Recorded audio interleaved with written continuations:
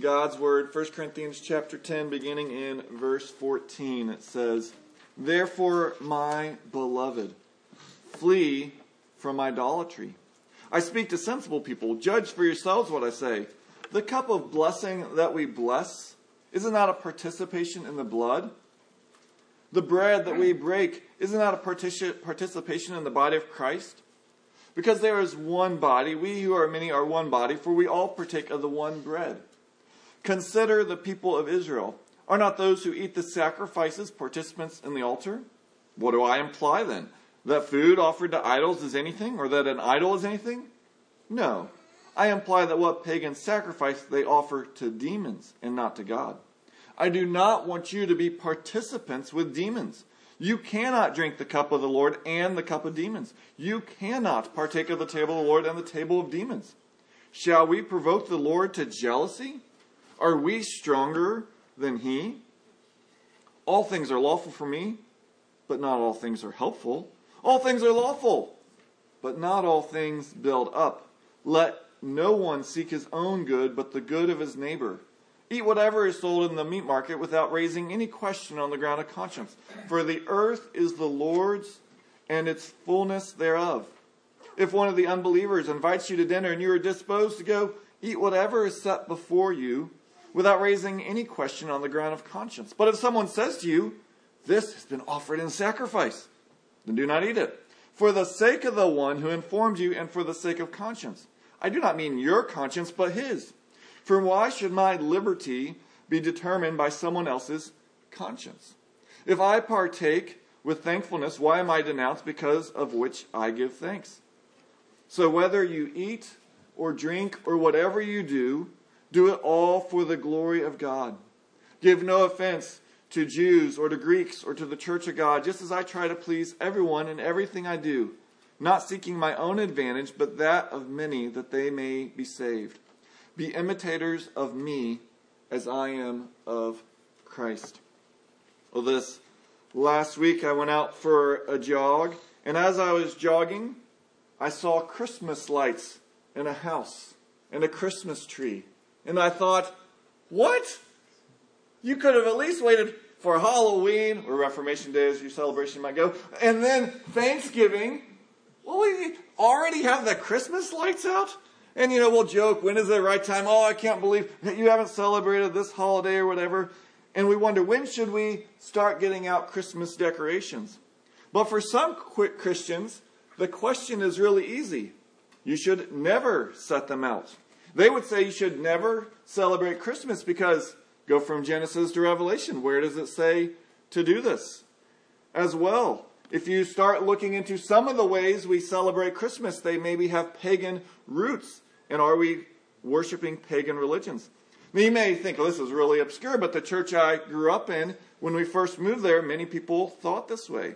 The pilgrims of Pilgrim Plantation, the people of the first Thanksgiving, made it illegal to celebrate Christmas. You must work on Christmas Day. The nation of Scotland outlawed Christmas in the 1500s because they're Protestants. We don't worship the Mass, Christmas, and it wasn't legal until 1950s. This was not that long ago. Again, some of you are thinking, this man is crazy. What is he talking about? It's just a tree. I'm not worshiping Athena or whoever this was originally given to. What's the big deal? And issues like this are not new. In fact, it's what we've been studying in 1 Corinthians 8 through 10. It's how do we relate to issues where there's freedom of conscience, but one person feels really strongly that's wrong, and the other person doesn't. What do we do? What do we do when you say, I can go to a movie, it's no big deal, and your other Christian says, no, we shouldn't go to movies, or we shouldn't drink alcohol? How do we relate and love one another, or as was read earlier, welcome one another, as Romans 15 said? And the church of Corinth has this all mixed up. If you read through the letter, you'll find in chapter 5 and 6 that they're saying, we're free in Christ. We can do whatever, so we're going to allow a man to have an immoral relationship with his stepmom. We're free in Christ. Or in chapter 6, they'll be arguing, we can go to prostitutes. We're free in Christ. And Paul's saying, no. Those are first level issues. You're not free to sin. But then in chapter 7, an issue where you're free, spousal intimacy, they're saying, no, a Christian is holy. They wouldn't do that. And they're making laws where we should have freedoms. They've got this whole thing all mixed up. And so Paul is writing, trying to help them know, when am I free in Christ and when am I under a law? What does this look like? And so now in these verses we wrap up Paul's teachings that began in chapter 8, verse 1. And here he basically says three things. If you like to have an outline, you like to follow along, take notes, we're going to first see in verses 14 through 22 that Christ did not free us to pursue sin. Christ did not free us to pursue sin. Second, in verses 23 through 30, Christ did not free us to pursue selfish aims. 23 through 30, Christ did not free us to pursue selfish aims. And then positively, he tells us, chapter 10, verse 31 to 11:1, you are free to pursue God and to pursue people. That is what you've been freed to do. But notice how Paul begins this section, verse 14, therefore, my beloved. These are people who are living these lives of sin. They're even challenging whether he should be an apostle. And he doesn't say, look, you scoundrels. Hey, you scumbags. I'm an apostle. You better look. He says, my beloved. He's emulating what he calls Timothy to, and that is that we correct our opponents with gentleness and love. And he's calling his beloved to flee from idolatry. Really, this is the summation of what he's been saying from chapter 9, 24 to here. And that is that they and we need to be warned that we don't rest on the great things we've experienced or had in the past to think, well, I'll never sin that way again. Oh yeah, I used to struggle with that. That's done. I've experienced some great things. He goes, oh really? Well, let's consider the nation of Israel. And if you look through 10 verses 1 through 12, he lays this out. Who are the people who went through the Red Sea? That's pretty miraculous. Who are the people who then went into a desert and were given food and water every day in a desert? That's pretty amazing experience with God. Who had a cloud and a pillar of fire that said, time to get up. Let's go. You can look. There it is. Oh, cloud's moving. God's telling us to move. I mean, if you've ever wanted to know what God's telling you to do, it's the cloud. For Israel. So they had God's presence. They had God's protection. They had God's provision every day. So these people will never sin. No. These people, and then he lays out all the things they do that lead to their destruction. They made a golden calf. They indulged in sexual immorality. They tempted Christ. They grumbled. And so what do they need and we need to do? Take care, if you think you stand, that you don't fall. Don't today rest on your past. Oh, I'm not doing that. I'm serving the Lord today. I'll never fall again. I'm perfect. I'm good. He says, no. Today, be careful. Be on your guard. And then in this, he gives them a wonderful encouragement. He says, but God is faithful. Your standing is not going to be because you're such a great Christian. God's faithful. He's going to provide a way of escape so that you can endure any of this. But then he doesn't say, so kick back, be passive, because God's going to be faithful. He then says, flee from idolatry. Flee from this so you don't go into sinning. Now this is not abstract fleeing from idolatry. If you remember the issue we've been discussing from chapter 8, that is meat sacrificed to idols. And that the meat that they could buy in the markets first went through the pagan temple. Now in chapter 8, Paul said they're free to eat that meat if they buy it from the marketplace. And he'll say that again in verse 25 in this chapter because God created everything. However, the strong, as Paul calls them, are sinning against their brothers in Christ by how they're eating the meat and when they're eating the meat. However, it appears that they're not only doing that, they're going farther than that, and they're actually participating in the pagan worship services. You can almost hear their thoughts. Well, look, we're free in Christ, and we know, as Paul said in chapter 8, they're not even real. So, this doesn't even matter. This is all fake, so I'm going to enjoy the meat. It's actually a little better, fresher in the pagan worship service, so let's go. It's not real anyways. And yet Paul then says, look, listen to what I'm going to say here. Verses 15 on, he doesn't say, hey, look, I'm an apostle, listen. He says, I'm going to make an argument. And listen to my argument. You're sensible people. And hear what I'm saying. And then he gives this argument. And hopefully these Corinthians are more sensible than me, because I read it a lot and I'm still going, not sure what all those details mean. But the big picture is clear. Paul's going to draw a connection to the Lord's Supper. He's going to draw a connection to Old Testament sacrificial system. And then he's going to draw a connection to pagan worship services and say, look, in each one of those, there's a participation. There's a fellowship with the one in whom you're worshiping. And you can't then go do that with Christ. So let's look a little bit more in detail here. First, in verses 16 through 17, he's talking about the Lord's Supper. And he's saying, look, in the Lord's Supper, Christ is personally with us. Well, what does that mean? Well, consider back chapter 6. What was one of his big warnings about not going to prostitutes?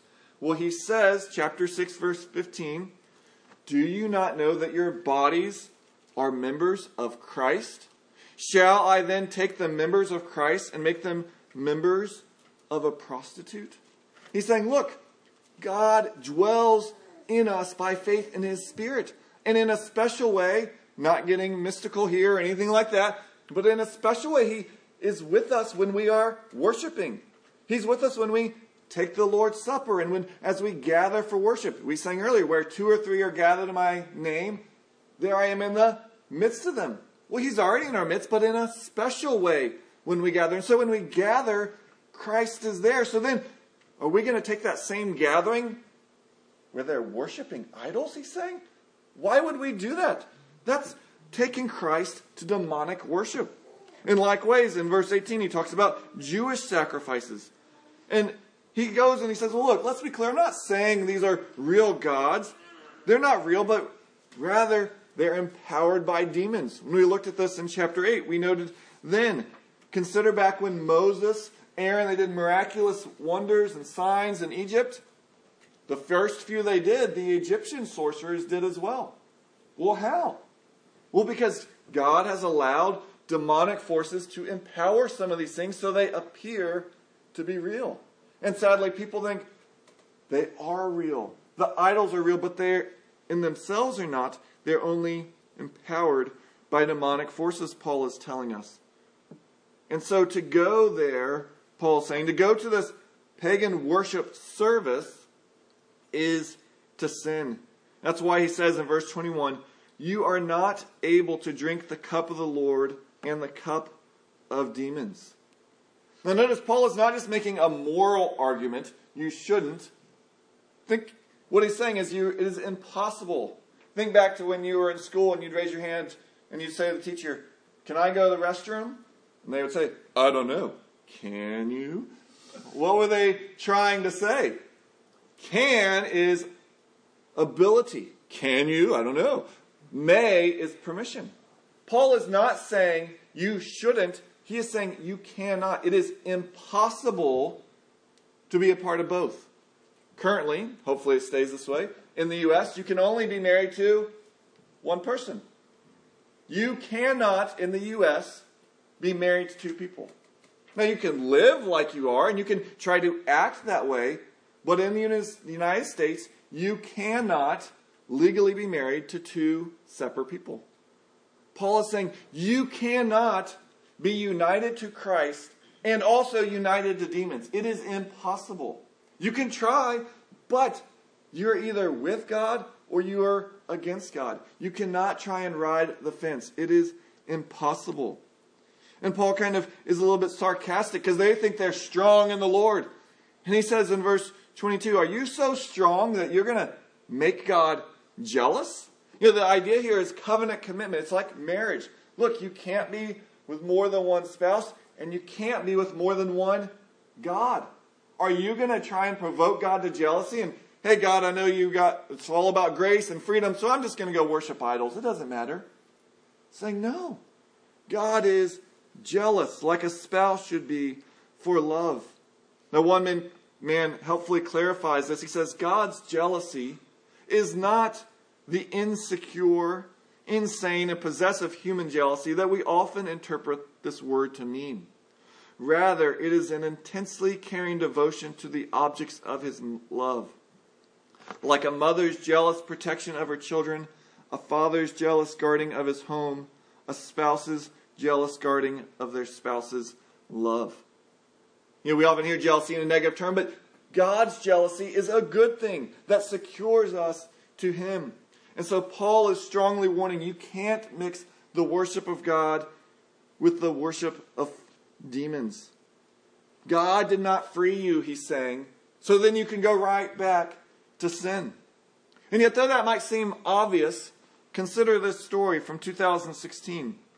A major newspaper in England reported, it says, in a history stretching back 1,400 years, York Minster, it's the name of a church there, has witnessed wars, plagues, revolutions, sieges, and fires.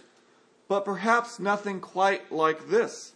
Arguably England's most venerable church, it is renowned around the world for its daily cycle of prayer and choral worship. But, in what will be seen as a striking departure from its Christian traditions, senior clergy of the Minster have quietly introduced a new form of spiritual enrichment altogether: Zen Buddhist meditation. Now many will quickly dig, but the Bible calls us to meditation.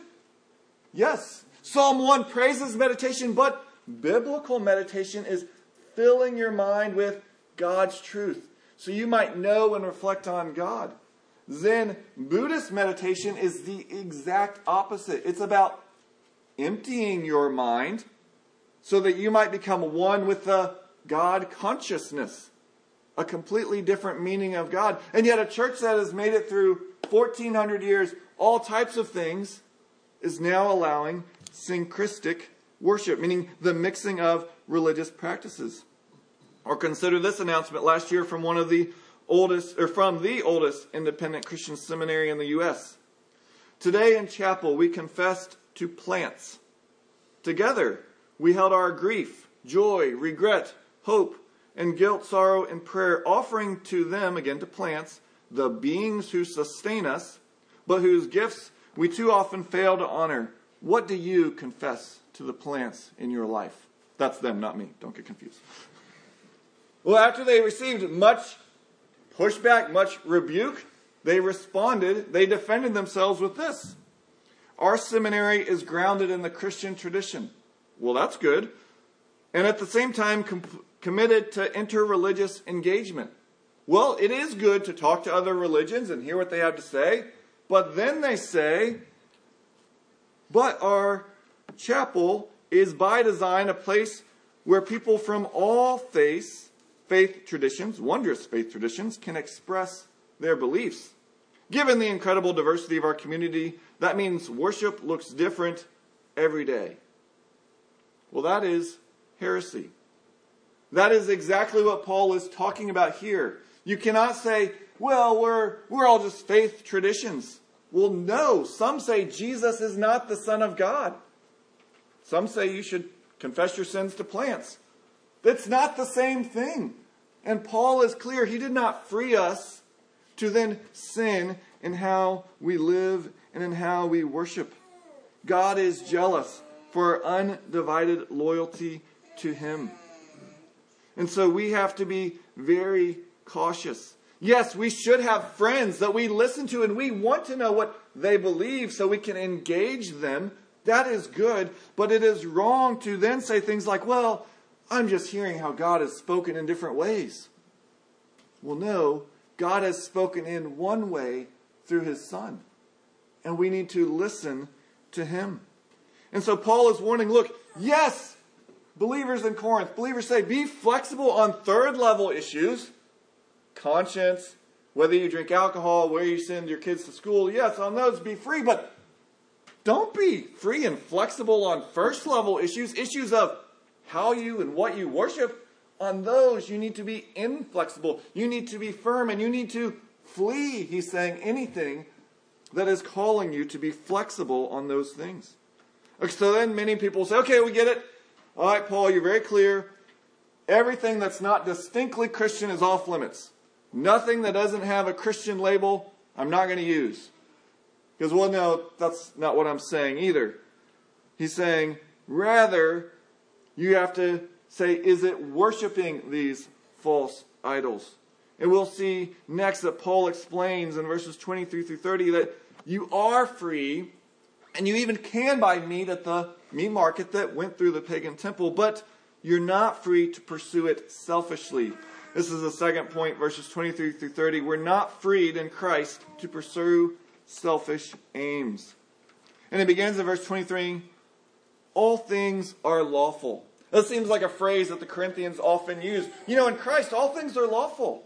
Now, some phrases are really good, helpful shorthands that can help us understand something, and if used and applied correctly, are true. If they're saying, all things are lawful, Christ came and fulfilled the law, so we don't need to eat kosher food, we don't need to be circumcised, we don't need to observe the religious days commanded in the Old Testament, then Paul would say, yes, all things are lawful in that regard. But they're now applying this phrase to other things. You know, often this happens that a helpful phrase gets distorted from its original meaning and gets applied in harmful ways. If you've read C.S. Lewis's Narnia series, you may know that in the early books, one of the main figures, Aslan, is a lion, and they say of him, he's not a tame lion. And that's to convey the idea that though he is loving, though he's kind, he's not your buddy. He's not someone you should mess around with. He's not a tame lion. But then in a later book, enemies of Aslan distort this phrase. And they actually enslave people. And they do horrible things. And every time people are like, well, why are you doing this? And they say, well, you know, Aslan's not a tame lion. And this happens even today. God is love is a wonderful statement. Until you then say, well, God is love, so he's going to forgive me for whatever I do. It doesn't matter. Well, that's not what God is love means. Well, God is holy. Well, that's true. But if you're using that to justify setting up legalism, that's distorting what that phrase means. So Paul uses their phrase, all things are lawful, yes, but he qualifies it. Not all things are profitable. If you went trick-or-treating last night, it is legal to eat the whole bag of candy. Not all things are profitable. He goes on, he says again, all things are lawful. Verse 23, now verse 24, but not all things build up. And he's not just saying personally build up as a group. We see that because he says in verse 24, no one must seek his own good, but that of his neighbor. You know, God freed us for service, not for selfishness. You know, we often think of relationships, even certain relationships, oh, that's a ball and chain, that's going to ruin my life. But freedom actually comes in thinking of and living for others. We often think of the restrictions on us being outside, unjust laws, oppressive parents, societal norms, whatever they may be. But the biggest threat to our freedom is inside us. The biggest threat to my joy is me and the sin in me that wants to ruin my life. And the way to be liberated is to be set free through Christ, that you might enjoy life as it was really made. And thus Paul conveys, yes, you have freedoms, but not freedoms to pursue your selfish aims. Rather, that freedom is given so you might serve others. Use that freedom to help a believer, to be a witness for Christ, to build others up. And so Paul ties this in. Well, let's be specific. He basically says, let's go through two scenarios. First scenario, you go to the meat market. Can you buy the meat? Yes. Why? Because the earth is the Lord's and everything that it contains. The fact that it happened to go through a pagan meat market does not mean you can't eat it. Eat the meat. Purchase it. No big deal. You're not going to the pagan worship service. Then he raises another scenario. But what if someone invites you over for a meal? Now notice he says an unbeliever, and Paul's kind of implying something here. Because unbelievers are not going to be making food in kosher ways. So Paul is subtly also saying, look, all of that's in the past. You don't need to worry if they use the right type of cooking instruments and all this. we're free in Christ. But if you choose to go and they offset meat before you, you don't need to go, where'd this come from? Did you get this at Joe's? He's a Christian. He'd get the meat right. Or you did get this from Frank's. I don't know. Where did you get this? No, you don't need to ask any questions. Just eat what's put before you and enjoy it. However, if someone goes, whoa, did you know this came from Poseidon's? You can't eat that. He then says, you say, thank you very much. And you put your fork down. And you won't eat. Why? Because you do not want to harm your friend, your brother, sister in Christ, for whom Christ died. Now what Paul's saying here can be very confusing, but I believe he's saying he allows his actions to be constrained by others, but not his conscience. And he goes into this. He's saying, no, I have liberty in my conscience. So I believe on Friday night, if he's with a friend who won't eat the meat, he won't. Not because his conscience has changed, but his actions because he loves that guy. But Saturday night, he's with his other friend who loves the meat and has no qualms. I think Paul would eat the meat with him. And he's not being a hypocrite. He's trying to act in love with whoever he is with. And here, Paul is really giving us a very great example of how to calibrate our conscience. When we looked at chapter 8, we noted that our conscience is the good inner sense that God gives us that something is right or wrong. It's a wonderful instrument to help us live a life that pleases God. And you should normally, like a smoke detector, listen, I should check what's going on. However, our consciences are fallible. We can become overly sensitive and say some things are sin that are not. Or we can become desensitized and say, that's not a sin, when it is. So we always have to calibrate it, get it back in tune with the standard, God's Word. So imagine this issue. They've just got this letter, and now they need to go buy some meat. In this moment, they have to calibrate their conscience. Now, Paul is very clear, Romans 14:23, whoever has doubts is condemned if he eats, because the eating is not from faith. It is a sin to go against your conscience. However, I think there's this time where you're calibrating, where you're going to feel a little, You go to the meat market, and you have to keep telling yourself, based on God's Word here, based on Psalm 24, I can buy this meat. I can buy this meat. Now, hopefully over some time, you will then be able to go, and you don't have to keep reminding yourself this. But if you can never get to that point, then you need to stop buying the meat, because it is a sin to go against your conscience. So let's change the scenario. Maybe you were raised that it's a sin to drink caffeinated beverages. You can inform your conscience on God's Word that that's not a sin. But it might take looking at God's Word. Now, the point is you need to calibrate by God's Word, not with, I don't care. If you think it's a sin, don't drink caffeinated beverages. Calibrate it by God's Word. And there may be some times where you're going, I don't know. And you have to remind yourself of the earth is the Lord's and everything there is. Caffeine. And enjoy it.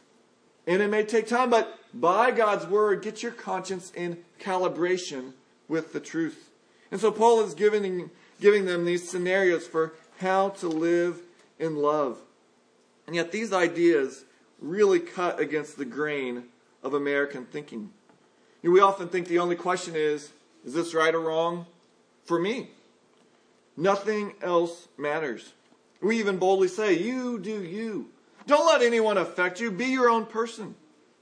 Now, of course, there are some elements of truth in that, and conforming is not necessarily the goal. Yet as followers of Christ, we can't say, it doesn't matter what anyone else thinks. For me personally, I need to consider what Sarah thinks. I need to consider what my children think. I need to consider what the church thinks with my extended family. I'm not an island. It is not a sign of godliness to say, I don't care what anyone thinks. It's a sign of lack of love in your life. Now, I'm not saying become a pawn for everyone where you're always like, what do they think?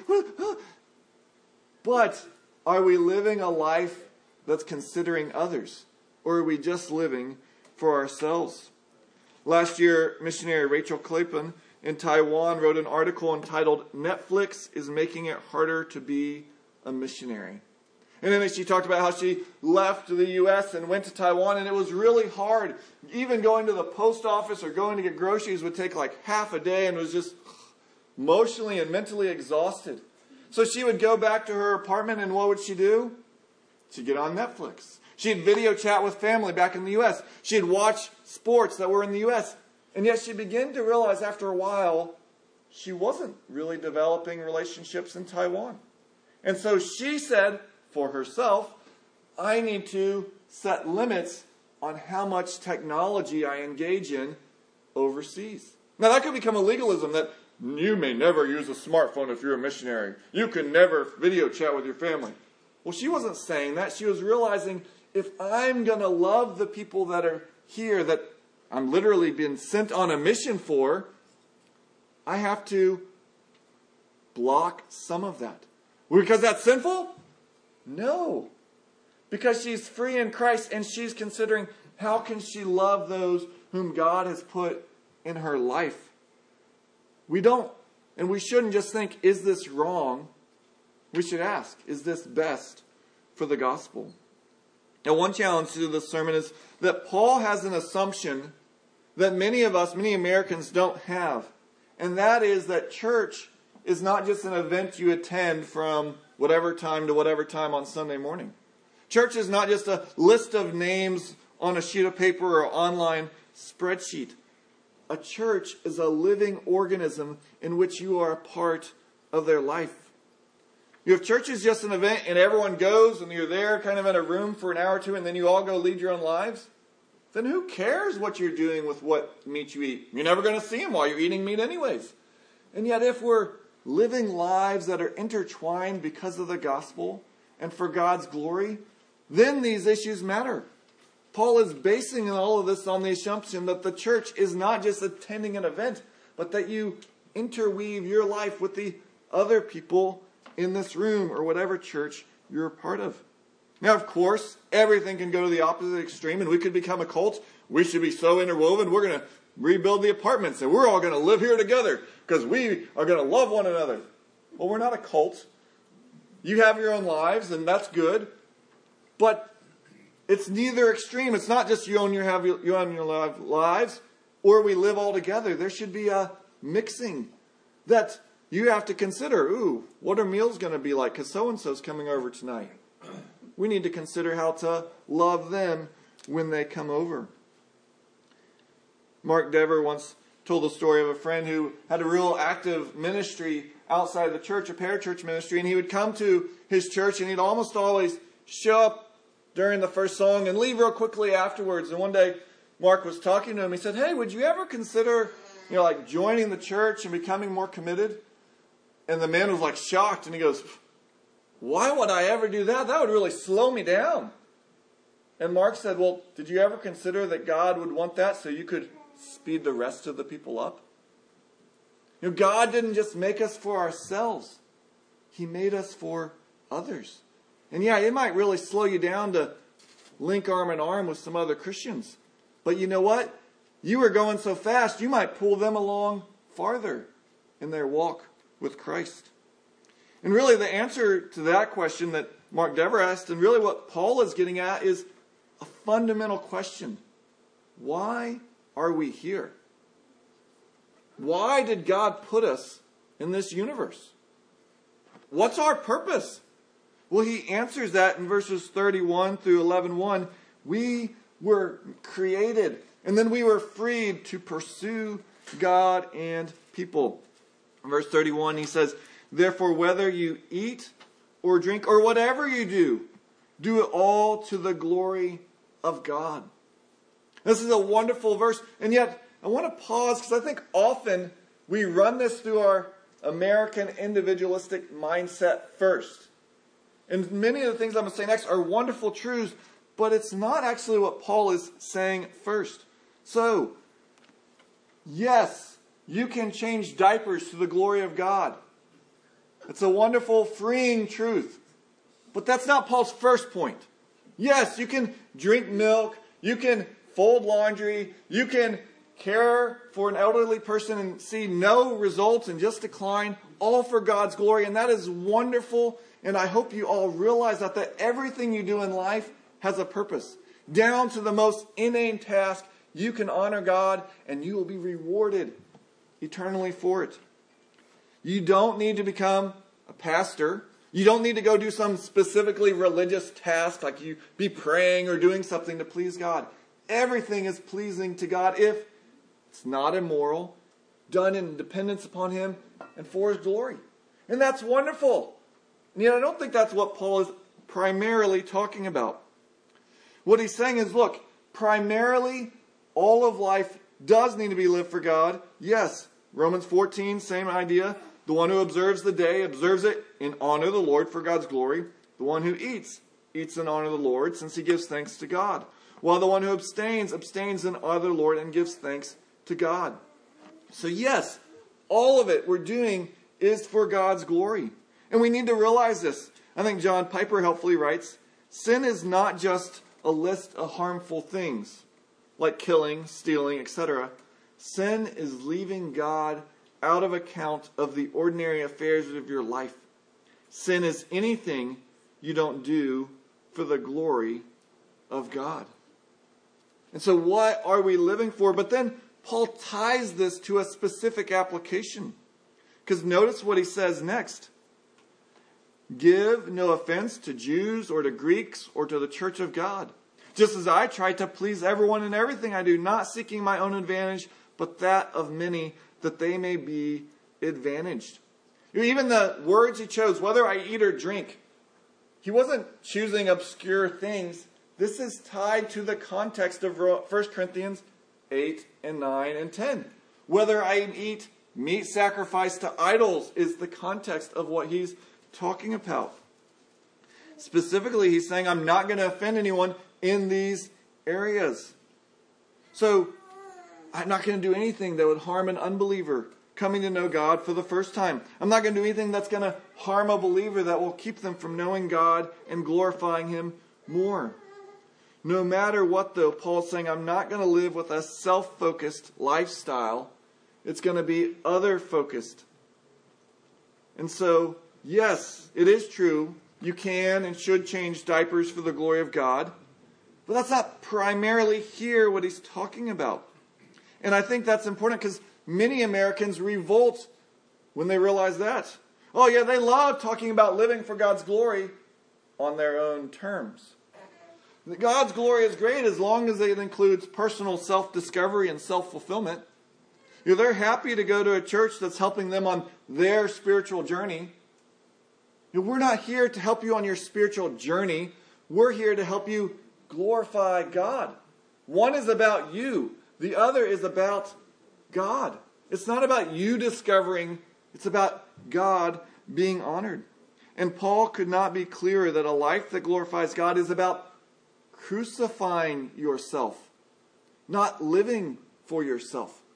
And so we have to be very clear on that. And yet I'm sure some of you are sitting there going, this is like impossible. You will never please everyone. I mean, it's impossible. You go after a church and go, where do you want to go for lunch? If you have more than one other person, you're going to have more than one opinion. Well, you can't please them all. If you don't know that, be a parent. You can't please them all. And Paul knows this too. Galatians 1:10, he says, for am I now seeking the approval of man or of God? Or am I trying to please man? If I were still trying to please man, I would not be a servant of Christ. Paul knows this, but you got to remember, he's talking on different levels. Here, he's talking on issues that we are free in Christ. Your friend is the man who thinks caffeinated beverages are a sin. So you don't have him over for coffee. You don't meet him at Frank and Joe's, you meet him at Burger King. Your other friend can barely get to the coffee shop and be alive, so you have a pot of coffee at the front door and then you get him another pot when he gets in. Because he loves coffee, the other doesn't. And Paul says, look, on that I'm going to please whoever's with me. I don't care. Galatians, though, where he says I can't please everyone, he's talking about the gospel. And there he's very clear. Even if an angel tells me something else, I'm not changing. I'm not budging an inch. Because this is a first level issue in which we're not free to change. We hold to the truth of God's word. And yet people don't like this. Because we like to say, no one will tell me what to do. And yet Paul is not preaching, be yourself. Actually, he's very clear. Notice chapter 11, verse 1. He says, be like me, as I am like Christ. He's specifically saying, die to yourself and be like Christ. That we realize that others are more important than us.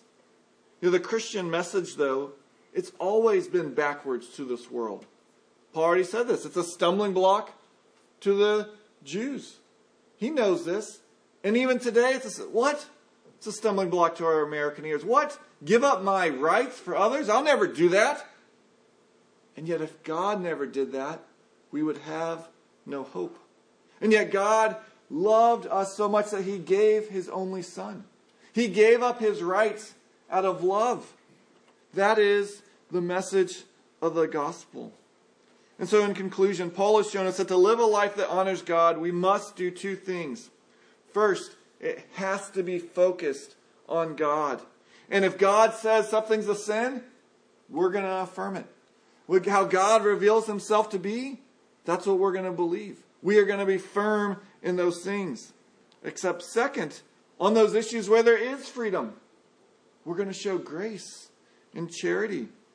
We're not going to selfishly pursue our own desires, because our freedoms were not primarily so we could serve ourselves, but we might serve others. Thus, for any of you who've been hanging on since the beginning, wondering, but can I celebrate Christmas this year? I don't know. There's freedom. Because I don't believe anyone today is going down to the tree lot and first tossing some incense to Athena. You're not being part of a pagan worship service. And I don't believe you're leading anyone into sin. And so you're free to decorate your tree if you want. You're also free to not. Freedom in Christ. And yet all of this, I think, really ties down to one issue. And that is, we don't always know God as we should. Because think about it. What is the legalist really saying? The legalist is saying, the person who's giving all these rules saying, look, you got to do this, you can't eat this food, can't drink that, can't do that. So what they're saying is, God is a miser.